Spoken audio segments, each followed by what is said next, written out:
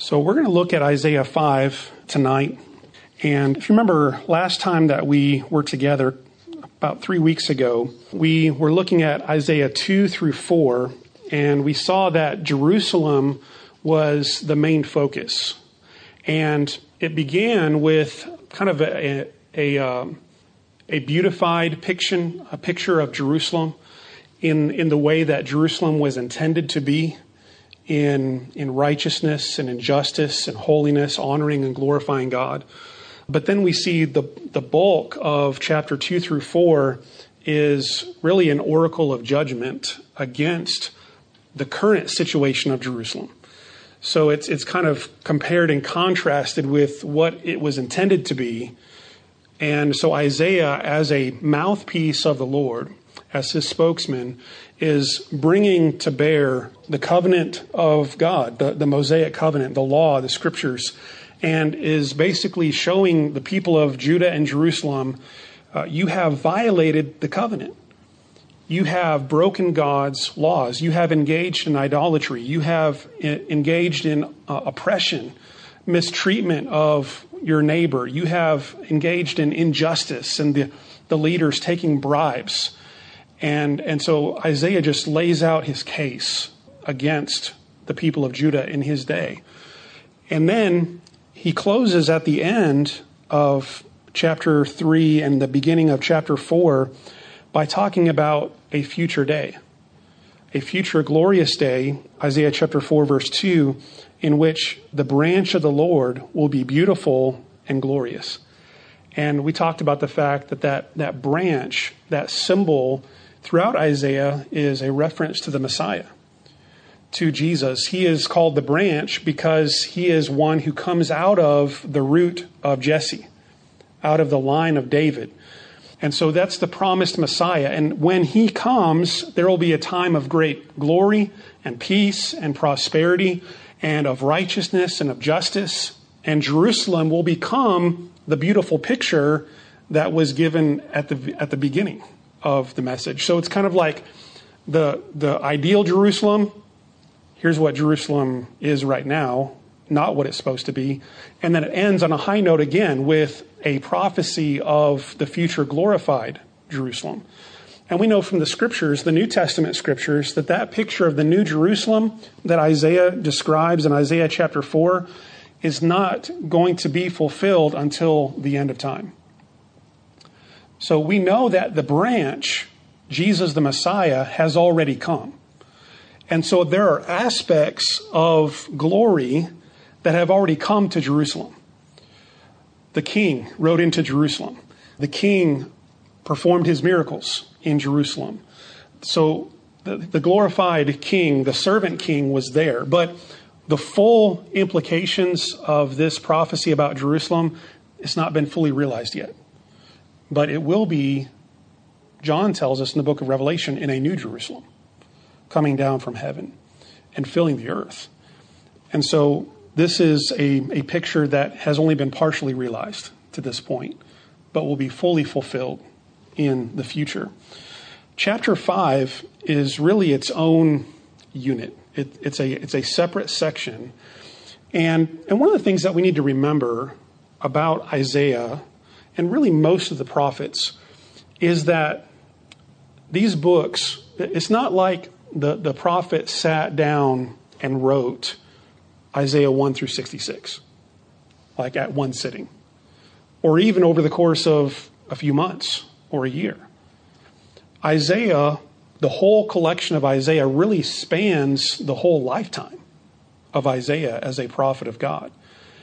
And so what we have in Isaiah is we have really stitched together various messages, oracles, poems, messages from the Lord to the people, and they've been set in this composition as it is here under the inspiration of the Holy Spirit. And so sometimes, so don't read it like it's in perfect chronological order, because it's not necessarily intended to be read that way. It's intended to be read as a collection of messages, as a collection of oracles from God to his people through Isaiah the prophet. And in Isaiah chapter 5, Isaiah uses a very vivid picture to describe God's relationship with Judah. And it's the picture of a vineyard. And if you think about it, in the New Testament, Jesus uses the same picture when he talks about a farmer taking care of a vineyard, or an owner of a vineyard, and he leases it out to servants. And so this picture of Israel as a vineyard, it has a very long track in the scriptures, in the Old Testament and Jesus on into the New. And so Isaiah here is picturing Israel as a vineyard. God is the one who owns the vineyard. He is the one who starts the vineyard, who plants it, who takes care of it. And what ends up happening is the vineyard doesn't produce the kind of crops that the owner of the vineyard would be pleased with. And therefore, he is displeased with the vineyard, and he's going to let the vineyard fall apart and be grown over. And it's what it is it's a metaphor for the condition of Judah and Jerusalem in Isaiah's time. And so let's start by looking at verses 1 through 7. Now, I'm going to read through it, and hopefully you can follow along. And we'll look at some of the symbolism that's involved here. But verses 1 through 7 is a song or a poem of the vineyard. Isaiah says, "I will sing for the one I love, a song about his vineyard." Now, who's the singer then? The singer is Isaiah, right? So Isaiah the prophet is the singer, and he is singing a song for or on behalf of the one that he loves. Who is that? That's God. And a song about his vineyard, that is God's vineyard. "My loved one had a vineyard on a fertile hillside. He dug it up and cleared it of stones and planted it with the choicest vines. He built a watchtower in it, cut out a winepress as well. Then he looked for a crop of good grapes, but it yielded only bad fruit. Now, you dwellers in Jerusalem and people of Judah, judge between me and my vineyard. What more could have been done for my vineyard than I have done for it? When I looked for grapes, why did it yield only bad? Now I will tell you what I'm going to do to my vineyard. I will take away its hedge, and it will be destroyed. I will break down its wall, and it will be trampled." Let's just pause there for a moment. Go back to verse 2, and we see in verse 2 that God, as the creator and the owner of the vineyard, invested great effort and care into the planting of this vineyard. And so just imagine someone who in the ancient world would have found a place that he was going to plant a vineyard. And what's the purpose of a vineyard in the ancient world? A vineyard is to produce grapes, either for the fruit itself or for the wine that it can produce. And so he prepares it. He chooses a very special plot of land. And interestingly enough, God chose a plot of land, didn't he, for the Israelite people? He chose the land between the river Nile and the Euphrates. It was the promised land, the land of Canaan. God chose it. He prepared this land. And so he is preparing the vineyard. He chose the vineyard. He prepares it. He digs it up, meaning he plows it. And in the ancient world, especially in the Middle East, if you're going to plant anything, you're not talking about just dirt that has to be plowed up, but usually most fields were filled with rocks.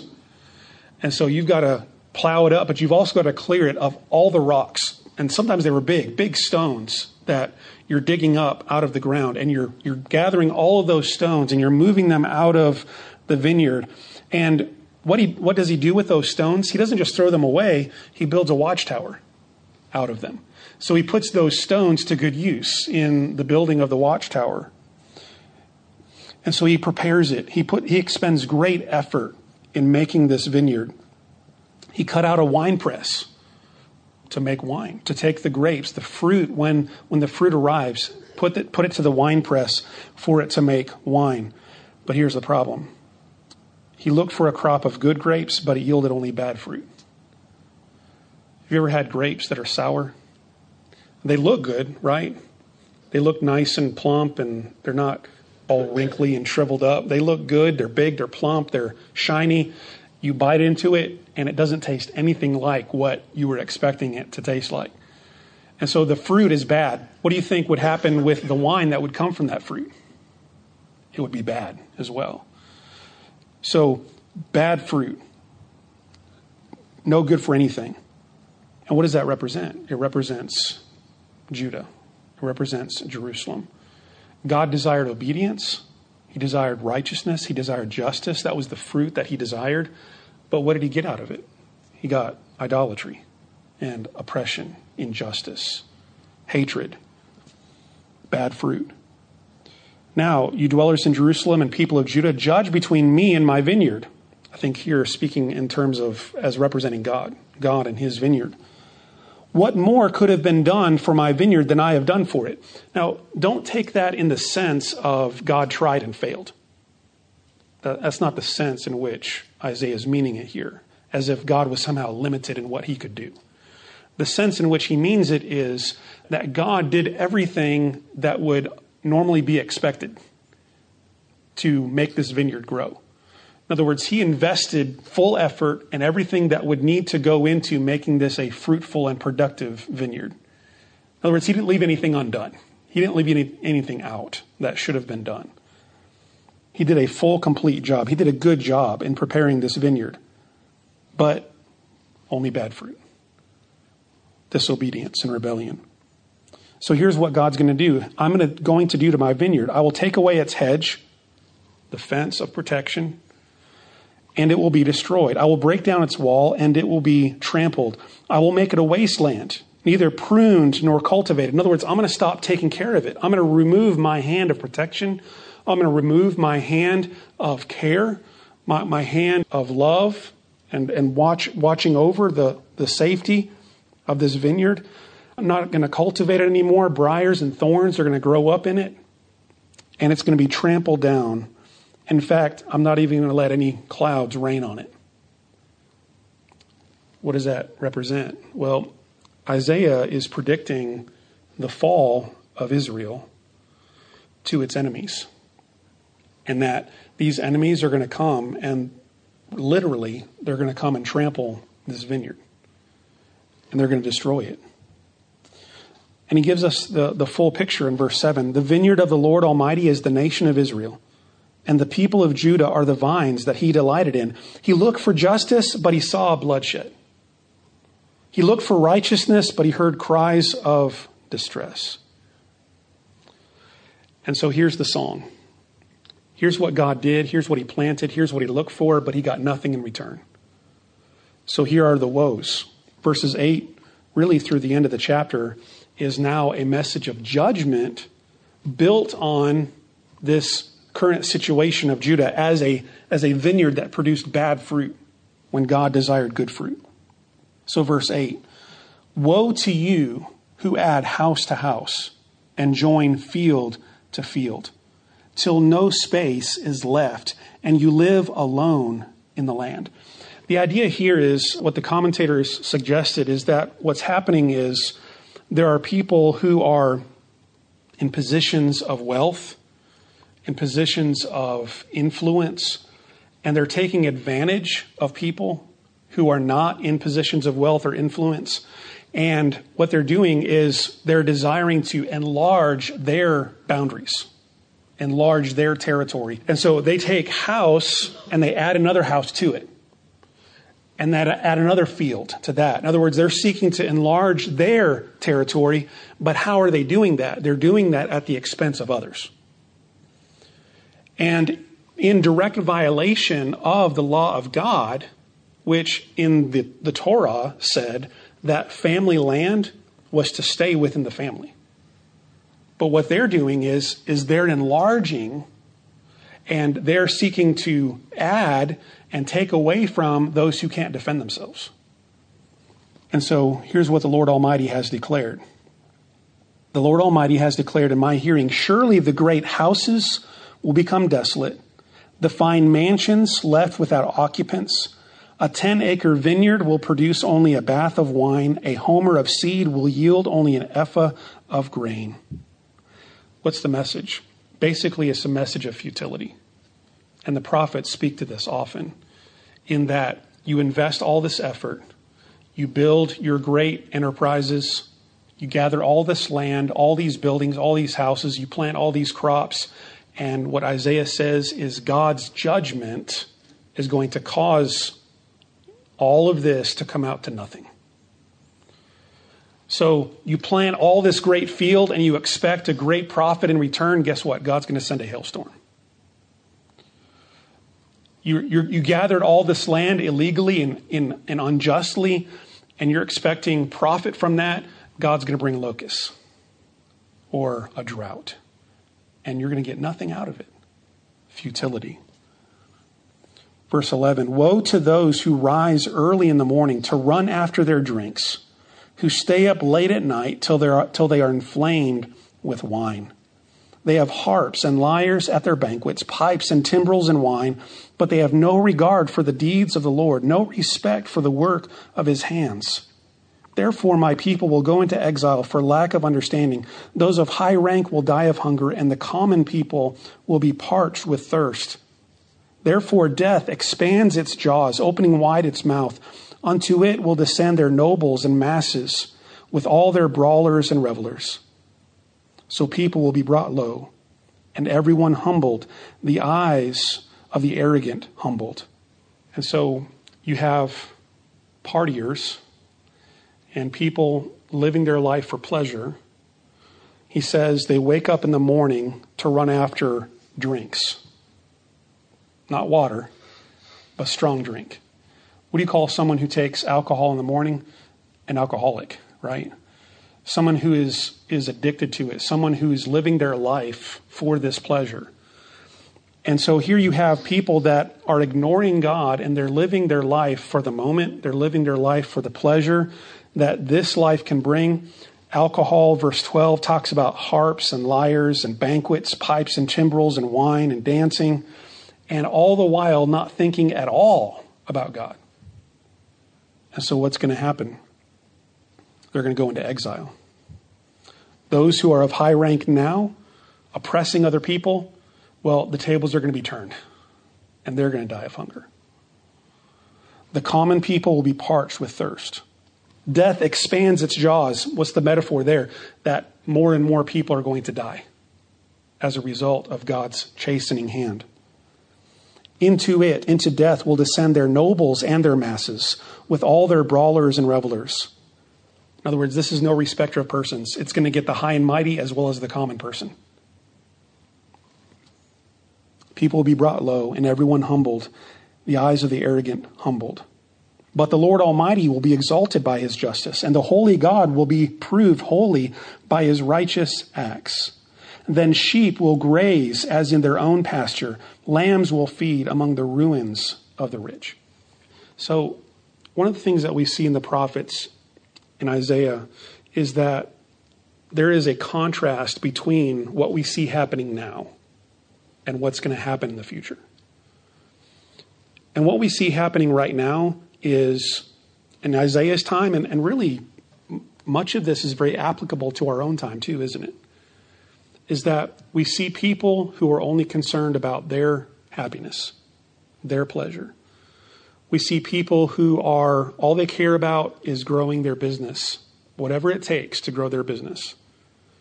You know, whatever shortcuts, cheats we have to do to enlarge our business and maximize our profit, we're going to do that. And what Isaiah is saying is there's coming a time when essentially Jesus is going to overturn the tables of the money changers. Everything's going to be flipped on its head. And God right now is being disregarded, and you're living your life for your own pleasure and for your own profit. But there's going to come a time when that's going to be flipped around, and the prideful, the arrogant, they're going to be humbled, and God's going to be exalted. So it's going to be completely flipped around, and God will be glorified in the end. Woe to those, verse 18. Woe to those who draw sin along with cords of deceit, and wickedness as with cart ropes. To those who say, let God hurry, let him hasten his work so we may see it. The plan of the Holy One of Israel, let it approach, let it come into view so we may know it. Here you have people who are incredibly arrogant, who think that when God acts, it's going to be for them and on their behalf. And so they want God to do his will, they say. We want God to come. We want to see him in action. And their thought is, we are the chosen people of God.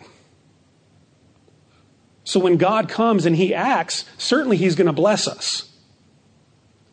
And Isaiah is saying, no, woe to you. You're desiring for God's action to be hastened. In other words, he's saying, be careful what you wish for. Because when God does act on you, it's not going to be in blessing. It's going to be in judgment. Woe to you. Woe to those, verse 20, who call evil good and good evil. Wow. That describes our day, doesn't it? Let's exactly flip the definitions of what is good and evil. Those who put darkness for light and light for darkness, who put bitter for sweet and sweet for bitter. In other words, their thinking is completely distorted. What did Paul say in Romans 1? That it is possible for a society to get to the point where they have suppressed the truth and they've rejected God so much that God says, I'm going to deliver you over to a reprobate mind. And I think an aspect of that reprobate mind is a total darkness and cloudiness and inability to see the truth and to come to the point where it's like this, where what you see as good is actually in the sight of God evil. And you can't tell the difference because you're so blinded by your own evil and the reprobate mind that God has given you over to. In other words, this kind of thinking is actually a form of judgment. That God would judge a people, that they've reached the point where they are so worthy of his wrath that he actually lets them go deeper into sin so that he may judge them. Woe to those who are wise in their own eyes and clever in their own sight. Well, it seems like Isaiah is preaching to us at our time, doesn't it? People who think they know what is right.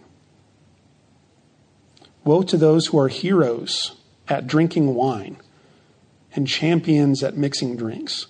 You ever notice the fact that in movies, almost all heroes drink alcohol?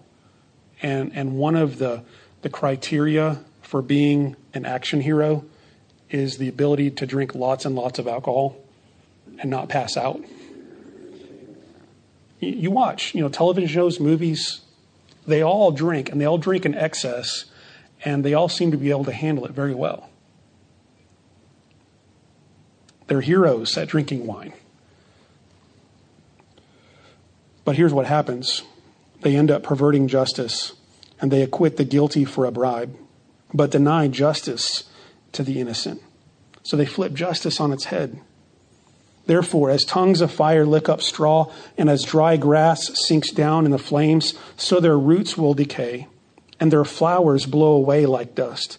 For they have rejected the law of the Lord Almighty, and spurned the word of the Holy One of Israel. Remember that phrase? We said, watch out for that when we were introducing the book of Isaiah. We said one of the themes that's going to come over and over again is this description of God as the Holy One of Israel. That's one of his favorite descriptions of God throughout the whole book. Why? Because he saw the Lord holy and lifted up. He saw him in perfect righteousness and holiness and beauty. And to see that perfectness, that holiness of God compared to the unrighteousness and injustice and rebellion of his people is such a light and dark contrast in Isaiah's mind. Woe to those who have spurned the word of the Holy One of Israel. Therefore the Lord's anger burns against his people. Verse 25, his hand is raised and he strikes them down. The mountains shake, the dead bodies are like refuse in the streets. Yet for all this, his anger is not turned away. His hand is still upraised. What does that signify? It signifies when God brings his judgment, it is going to be severe. Because he is zealous for the obedience and the faithfulness of his people. He lifts up a banner for the distant nations. He whistles for those at the ends of the earth. Now, what is this referring to? Verses 26 through 30. This is how God's judgment is going to come. God's judgment is going to come by the means that he's describing in verses 26 through 30. He holds up a banner for the distant nations. What's the purpose of a banner? A banner is a rallying point, right? It's a rallying point. It's a call for the people to gather there, and that's where they assemble and begin their march. He whistles for those at the ends of the earth. He sends out the call. And here they come swiftly and speedily. Not one of them grows tired or stumbles. Not one slumbers or sleeps. Not a belt is loosened at the waist. Not a sandal strap is broken. Their arrows are sharp. All their bows are strung. Their horses' hooves seem like flint. Their chariot wheels like a whirlwind. Their roar is like that of the lion. They roar like young lions. They growl as they seize their prey and carry it off with no one to rescue. In that day they will roar over it like the roaring of the sea. And if one looks at the land, there is only darkness and distress. Even the sun will be darkened by clouds. That is an incredible description, isn't it? And what Isaiah is describing is, in metaphorical language, an army. An army that is coming. It is an army from a distant place. And God, as the sovereign Lord of history, as the sovereign Lord of all the nations, God is going to use another nation, not even a nation who acknowledges him, but another nation. He's going to use that nation as his instrument, as his tool of judgment. And that nation is going to come in the providence of God and is going to lay waste to Israel. And it will all be because God is chastening them for their obedience. And so what may seem like from a man-centered or a historical point of view, just random acts of nations. Where nation rises up against nation. They want this land. They want this resource. They want to spread their culture. What seems like just normal human events, armies against armies, Isaiah says that's God's work in action. That God is the providential Lord, and he can use whatever tool he wants. He can part the sea and let Egypt walk across and then flood them with water. Or he can do it by more natural means and bring an army to defeat another army. And most commentators believe that he's talking about Assyria here.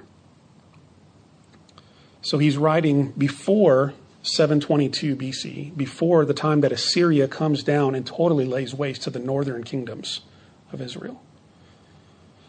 And subjects Judah to basically servile status, having to pay tribute.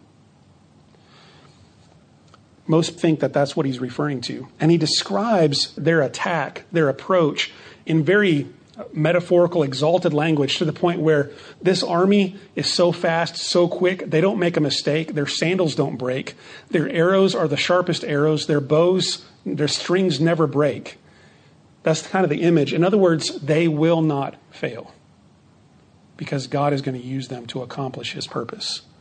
And remember, those of you who are wishing for the Lord to act, verse 30 says, no, it's going to be a day of darkness and distress. Woe to you who wished for that day to come. In other words, this is a picture of God who is holy, who is righteous, who is just, and who will punish wrongdoing. Now, most people today, and I think probably even a lot of Christians, have in their minds, that doesn't sound like the God of the New Testament. right? I mean, sometimes you hear this. You hear people talk about the God of the Old Testament versus the God of the New Testament. Or even Christians think this way sometimes. And they have this, I think, a very distorted view of God, that God in the Old Testament was mean and vengeful and wrathful, but God in the New Testament is just grace and love. And I would just suggest that if you have that view of God, you've not read the scriptures carefully enough. You've not read the New Testament carefully enough. Because the New Testament says that Jesus is going to come riding on a horse with his sword, and he is going to tread the winepress of the wrath of God. 2 Peter 3 says that when the Lord comes in judgment, even the elements will melt with fervent heat. So it's not as if God is holy and righteous and judging in the Old Testament, and in the New Testament, God is not just. That's not the scriptures. Because God is the same yesterday, today, and forever, isn't he? This same God who chastened his people. Now think about this. These were the Israelite people. These were the covenant people of God who were disobeying him, and God was bringing his wrath on them. Imagine the end of time when God will judge the nations. And especially when God will judge those who have heard the gospel, heard the word of God, and rejected it. That's why Jesus says, woe to you. It'll be better for Sodom and Gomorrah than for you on the day of judgment, because you heard and you rejected. And so God is a God of righteousness, of holiness, of justice for all time. In the Old Testament and at the end of time, at the last day, at the great judgment. But here's the beautiful thing, is God has also, in mercy, provided a way to escape judgment, hasn't he? He's provided the branch, this Messiah, the suffering servant that Isaiah will tell us about in chapter 53, the one who will come and will bear our iniquities upon himself. And by his stripes, we are healed. So God must judge sin. But for those who are in Christ, in the Messiah, their sins have already been judged on the cross of Calvary. And so we don't have to fear the wrath of God, because the wrath of God has already been poured out on our substitute. So for you who are in Christ, praise be to God that we do not have to fear the wrath of God. There is no condemnation for those who are in Christ Jesus. But for the unbelieving world, God is holy and he is righteous. And his zeal for his own glory and his zeal for his own justice must punish sin. And woe to those who fail to heed the call of the gospel.